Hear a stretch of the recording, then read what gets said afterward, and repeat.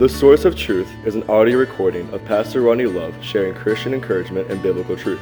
We hope this podcast can help make your path a bit brighter today. Psalms 119:105 says, "Thy word is a lamp unto my feet and a light unto my path." Well, good morning, friends, and welcome to the Source of Truth podcast. And thank you for joining us as we start off the week together in the Word of God. And we're glad to be able to take the Word of God, and I'm glad that you have made a point, whether you're watching this live at 11 or whether you're watching this later on YouTube or Facebook or listening to this on your favorite podcast streaming service. We're just glad that you've given me a few minutes and a chance to share God's Word, something I love to do, study and to teach and to preach. And so to have a few minutes in your day is just is a blessing for me, and I appreciate that. We're going to be in Genesis chapter 46 this morning, as we're going to look at continuing. So Jacob was just told, or better known, his name was changed to Israel at this point, but Israel, or Jacob, was just told that his son is alive, and we talked about that last time. And now he's talking about moving up to Goshen, and obviously there's got to be a lot in his mind about that. He's in the place that God had promised. It is the promised land. We know later, years later, that Israel comes back to the promised land, and we'll see in a minute how that's promised. But there's a lot that's got to go into making that kind of a big of a change. That kind of move, especially at his age. And I encourage you that every one of us, and we're going to look at three things today that I think are absolutely important for any time we make this kind of major decision, move, when we move forward. I think in every part of life we need this, but especially in what we're going to look at today, in a major change, following God. Everything I've known is now changing, and obviously his circumstances helped dictate it. It was a major famine. He finds out his son's alive. His son's in charge. All these different things dictated it, and it makes sense. It really does. So you see all of that, and so there's three aspects of the story. Really what we're going to talk about is one of the things that is kind of on my heart. I teach this to the teens. I teach this in church. I think one of the things we really have to get a better understanding is this phrase of walking with God, the relationship with God. I believe with all my heart, true Christianity is not found in religion. It's not found in all the things I know and all the things I do. True Christianity is found in the person of whom I've put my trust. Is my trust in a church? Is it as a priest or pastor? Or is my trust in Jesus? He says in John 14:6, if any man will come unto, John 14:6, Jesus says, I am the way, the truth, and the life. No man comes to the Father but by me. Jesus, not religion, not church, is the only way to get to heaven. And so, experiencing, but that goes beyond just salvation. It moves into every part of our life, that relationship. And understand that term relationship is problematic in our culture because inevitably you're going to have somebody you have a great relationship with, and that term means a lot to you. Inevitably you may have somebody who you struggle, your relationship's not great. And that term relationship, just brings grief. And so please understand that I'm talking about a relationship that doesn't carry with it any type of expectation. Jesus loves us no matter what. And so we see three things about this story, in this account, about Jacob, who has learned through the good and bad, who's been through bad relationships. He's been deceived and all these different things, and he's seen forgiveness. He's accepted it. We just talked about recognizing the amazing grace of God. And so he's moving, and we see different aspects of Jacob's life. These are the kind of things that I believe, one, passed down. Abraham or Moses showed it to Isaac. Isaac showed it to Jacob. They're passed down through generations, and they're seen, last time we talked about and all the negative you can look at. This is the positive, and these are the things that we need to focus on because we are never going to be without sin. But getting right with God and walking with God is an important aspect of it. So let's take a second and look at Genesis chapter 46, and it says, and Israel, or this is Jacob, took his journey with all that he had and came to Beersheba and offered sacrifices unto the God of his father Isaac. And Abraham said unto Israel in the visions of the night, and said, Jacob, and he said, here am I. And he said, I am God, the God of thy father. Fear not to go down into Egypt, for I will make thee of a great nation. And I will go down with thee into Egypt, and I will also surely bring thee up again. And Joseph shall put his hand upon thine eyes. And Jacob rose up from Beersheba, and the sons of Israel carried Jacob their father and their little ones and their wives in the wagons which Pharaoh had sent to carry him.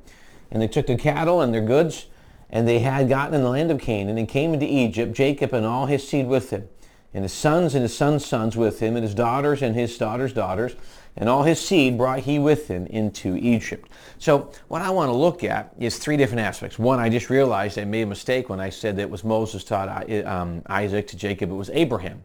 Abraham taught Isaac, who taught Jacob, because ultimately Moses who brought him back. So my mistake.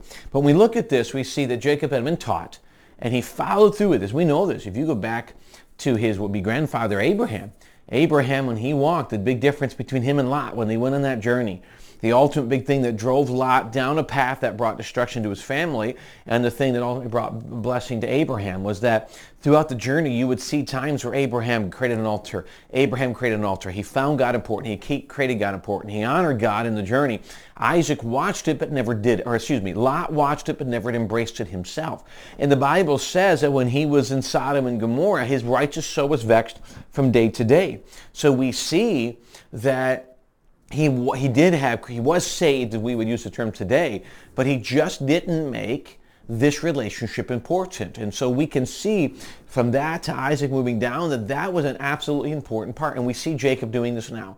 Now remember, there was a time where Jacob wrestled with God with all of the things going on, and he literally said, he goes, I'm not going to let go unless you bless me. So we see, again, we can talk about the negative, but we can also see the great positive of Jacob working and developing this relationship with God. Well, we see that this older age, three things that were true, probably true throughout his life, but true as we're getting towards the end of it. And so let's look at these three things that I believe are necessary and helpful in the aspect of our journey with Jesus. And it says in the beginning, in verse 1, and Israel took his journey with all that he had and came to Beersheba and offered sacrifices unto the God of his father Isaac. So the first thing we see is he honored God. He recognized that what's happening now, he recognized that all that's happened with Joseph and all, like we said, he recognized, like we talked about last time, he recognizes the grace of God. And when he does this, he honors God. He honors God because he's been blessed. In the midst of this famine, where he had every right to believe this is going to be either the end of my family or it's going to be a very damaging thing in my family, consider this. 7 years of plenty. I often wonder if, maybe Canaan had 7 years of plenty. The whole area did. But none of them really thought about putting it aside with this great blessing, great blessing. And it was Joseph who had been warned by God to do this. But you think about it, 7 years and the entire economy is based on farming. It would have brought great death as famines did. And so he's thinking of all these negative things, and then all of a sudden, and not only is it not death, it's my son's alive and now I'm going back up here, I'm going to be taking care of him. So he's just recognizing all that God is doing, the grace of God, the goodness of God, and he stops to honor God with offering sacrifices, remembering that all of this is God's plan, all of this. And it can even go back to where he kind of dwelt on and contemplated what God told Joseph 20-some years earlier. He can see God's handprint through all of this.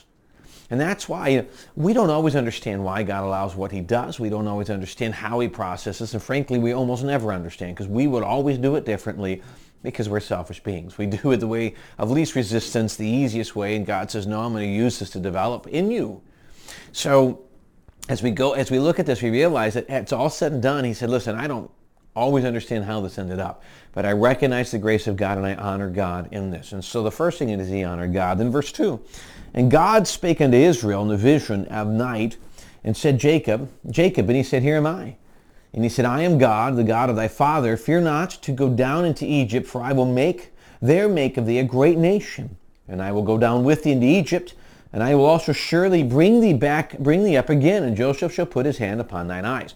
So the second thing we see is not only did he honor God, he listened to God. He listened to the voice of God. And so obviously in this case it's unique because the Bible, this is Genesis, this is the beginning of it. It's being written.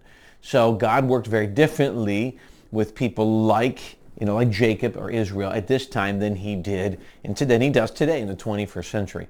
So what we see is we look at this scenario and we see that while God audibly spoke to Jacob, he does not do that today. He does not audibly speak to us. He finished that when the completion of the Bible. But he does speak through his Holy Spirit. The Bible says his Spirit is speaking especially to my spirit. He teaches me through the Word of God. He teaches me through preaching. He teaches me through peace and direction and answered prayer. All kinds of different ways he still works today. It's not audibly, but it's still through the Word of God. He wants me in the Word of God. This is his Word. This is his breath. The Bible says it's inspired. The inspiration is God-breathed. This is his voice to us. So we must honor God, but we must listen to God. Listen. We don't understand all of it, but God, you're doing this. I trust you in it. Because when you listen, stop. Here's one of the things I think is interesting when we use, and obviously we're talking about a voice of God. We're talking not about an audible voice, but can I encourage you that there's so many different things in our life today that persuade us. There's so many voices and so many things that we allow into our mind, our ears are open to, that we're looking at saying, what's going on, and we help us to make decisions, our circumstances, the news, the media, different people's opinions, preachers or podcasts or whatever, financial advisors, all of these different voices, if I can use that term, are in our mind or in our head. And we use them, and many of that wisely. You should be listening to advisors and things and people in expertise in their area to be wise to make decisions. But I think sometimes we're so busy listening to circumstances and the voices of the world, I think sometimes we miss listening to his voice, because his voice is a calming voice. Everything else is chaotic. His voice is calming. And we're so busy listening to the other ones because they feed that level of fear that somehow we want to believe. They feed that frustration. They feed whatever it is, the other voices. And we come to God, he calms that. And it's not till these other voices become overwhelming that often we come to him.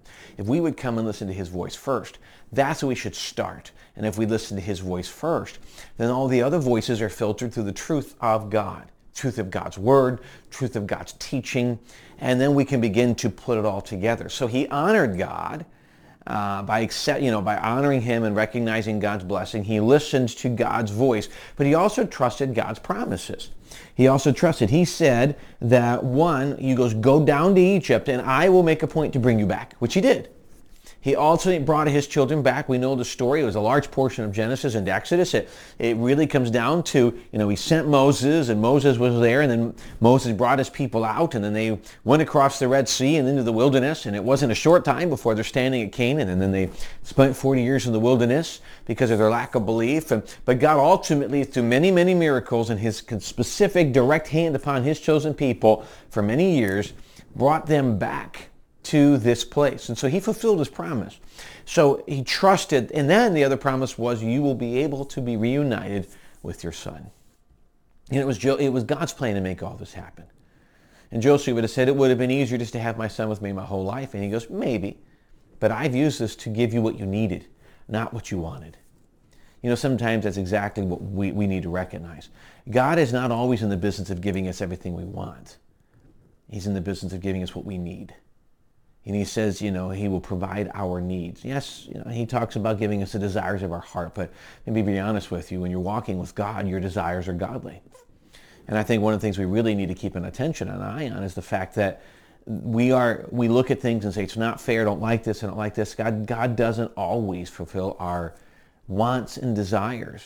He takes care of our needs. And we need to recognize that, because when we do realize this need, why is he doing it? Because I have a need here. And that's something that I need to recognize, that God's moving in my life to take care of my needs.